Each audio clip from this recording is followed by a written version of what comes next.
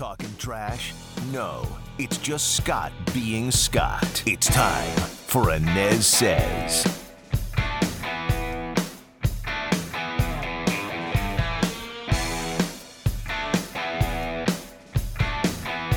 Hey there, hope you had a great weekend. Thanks so much for joining me here on the ANEZ Says pod. I am Scott ANEZ. You can find the ANEZ Says pod most anywhere you get your podcasts, including WDBO.com, the WDBO app, and on Spotify. Okay, Lord knows we're going to be talking enough politics later on in the week, so I figured coming off the divisional playoffs in the NFL this weekend as we head toward the conference championship games, I want to give you my 5 big takeaways today coming out of the divisional playoffs. And let's begin with number 1. And I know some of you probably get sick and tired of me saying this, but I will continue to scream it from the rooftops. How could the New England Patriots allow Tom Brady to walk in free agency to Tampa? I'm still flummoxed. I'm baffled. How the Patriots could allow the greatest of all time to take his talents to Tampa is beyond me. If there's a problem between Brady and Belichick, you work it out. Guess what? You work it out.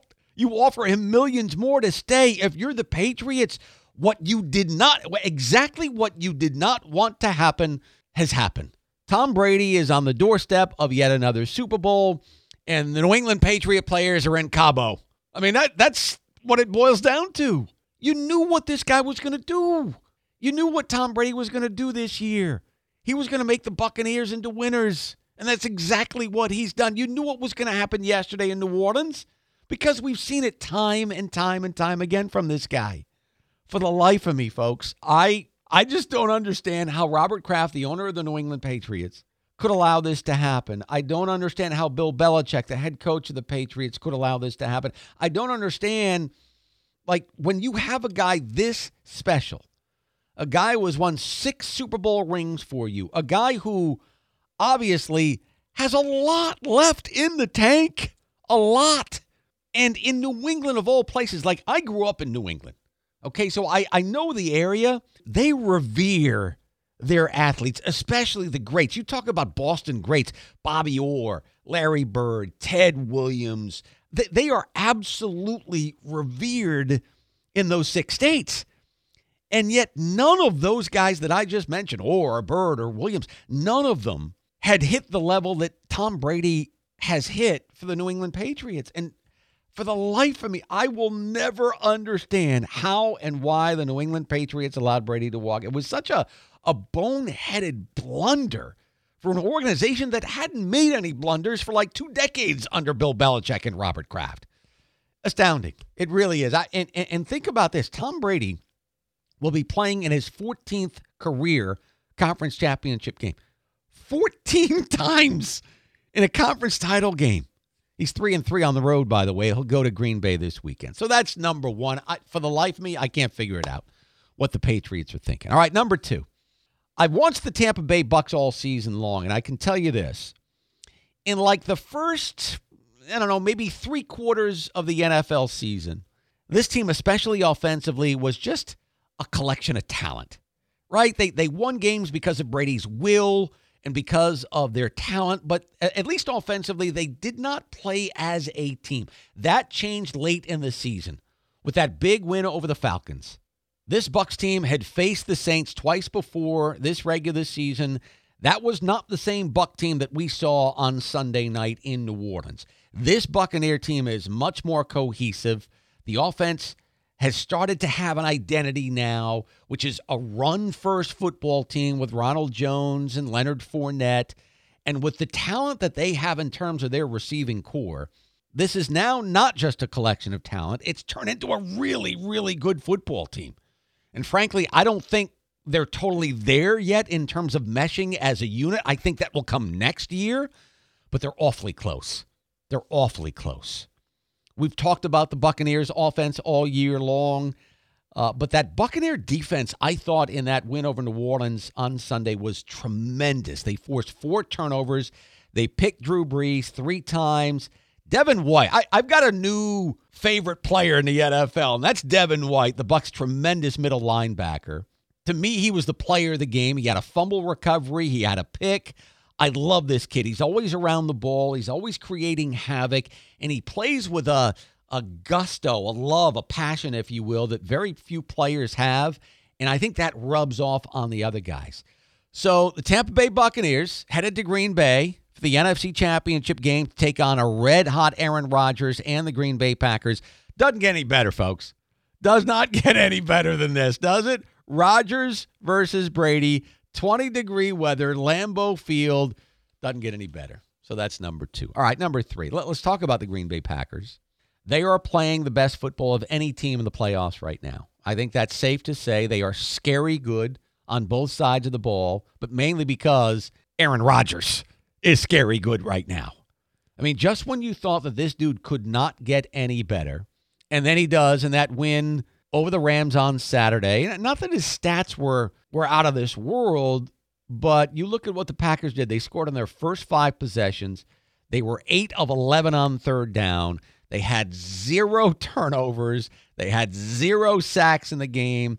And Aaron Rodgers was Aaron Rodgers. I mean, he carved up the league's leading scoring defense with a league-leading scoring offense, by the way, and the best quarterback in the game right now. He threw for 296 yards, a couple of scores. The numbers don't do his performance justice because Aaron Rodgers looks as if he's playing the game of football in a hammock right now, doesn't he? I mean, it's so easy for Aaron Rodgers.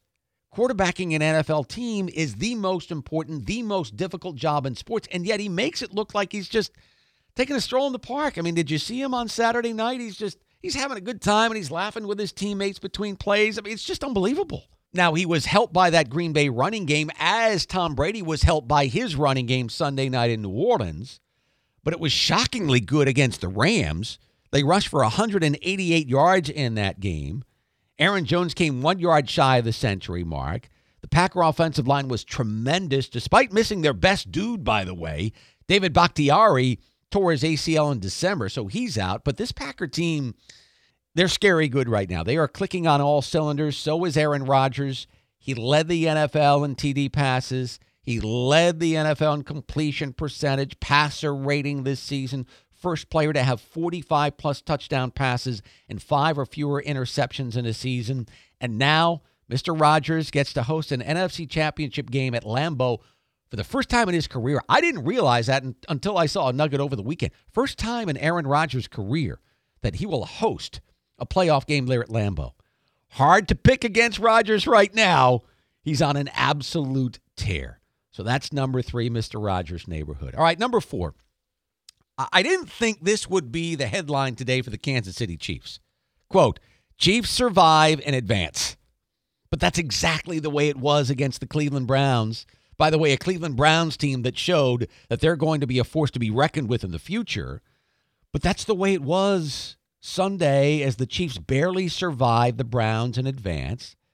They move on to host Buffalo in the AFC title game, but it was harrowing, man. I mean, it was harrowing. And here's one of the questions I have coming out of that game. Why in the world is Patrick Mahomes, highest paid player in the game, right? Why is he running the option? Like, I get it. The kid is a master with the football, scrambling, making something out of nothing, throwing behind his back, sidearm, whatever it takes. Why are we running the option with this dude? He had to leave the game with a concussion. I don't get that. But I will say this, as curious as that option play was, there were a couple of play calls in that Kansas City-Cleveland game that were absolute game winners. The first was the play call to go for it after Mahomes went out, the 4th down play, the pitch. And then the play everybody's talking about today, Andy Reid, head coach, chose to call a sprint-out pass with his backup quarterback, Chad Henne, in the game. Crucial 4th down play, game on the line. Now, most coaches, even I would go, Like, I'm going to punt. I've got my backup quarterback in there, my best players in the locker room. I'm going to punt and allow my defense, which had played very, very well to that point, I'm going to allow my defense to win the game. Not Andy Reid. Not Andy Reid last night. Most coaches would have punted the ball, trusted their defense. Instead, he trusted his backup quarterback. I wouldn't have had that trust. As well as Chad Henne played, I wouldn't have had that trust. I would have punted the ball, trusted my defense. But again, Andy Reid, he used a little gamesmanship there late in the game. He had Chad Henne disguise the play, kind of using his body language. He even tricked Tony Romo of CBS into thinking that they were not going to snap the ball. I didn't think they were going to snap the ball. And when they snapped the ball, it's like, oh, no. Oh, man, I can't believe you're making this call to go ahead and with this play. Because if your team executes, yeah, you're a legend. Okay, fine. But if not, if you do not execute with your backup quarterback, guess what? You probably lose the game and you become a GOAT. So congratulations to Andy Reid. Some great calls, some not so great calls in that game with Patrick Mahomes. And now the question becomes, will Patrick Mahomes be able to get out of the concussion protocol in time for this week's game with the red-hot Buffalo Bills there in Kansas City? My guess is that Patrick Mahomes will be playing on Sunday. All right, fifth and finally, Drew Brees. He is expected to call it quits after completing his 20th NFL season yesterday. He was actually seen on the Superdome field a couple hours after the game ended with his family. Tom Brady even threw a touchdown pass to one of Brees' kids. It certainly does appear that it's going to be over for Drew Brees, and if so, what a great career. What a great career, 20-year career. A lot of people are going to be talking about the 49 games won over the last 4 years in the regular season, not having a Super Bowl to his credit. They're going to talk about the 3 picks he had against the Bucs yesterday. But all in all, in totality, unbelievable career. And I think Drew Brees will go down as one of the 10 best quarterbacks to ever play the game. His name is all over the record books in terms of proficiency, in terms of excellence. He's the best player in Saints franchise history. He and Sean Payton, they brought the city of New Orleans back from the devastation from Hurricane Katrina. And in 2009, he wins the Super Bowl. You think of the era that Drew Brees played in, right? That really the Tom Brady era, Tom Brady, Peyton Manning, Aaron Rodgers. It really has been a remarkable quarterback era for the National Football League. But for Brees, that does not diminish what he has done in his career. And he's handled himself with such class and distinction. He's done so much for that community there in New Orleans. Drew Brees will go down as one of the top 10 quarterbacks of all time. All right, that's going to do it for today's ANEZ Says Pod. Appreciate you being here. I will see you next time.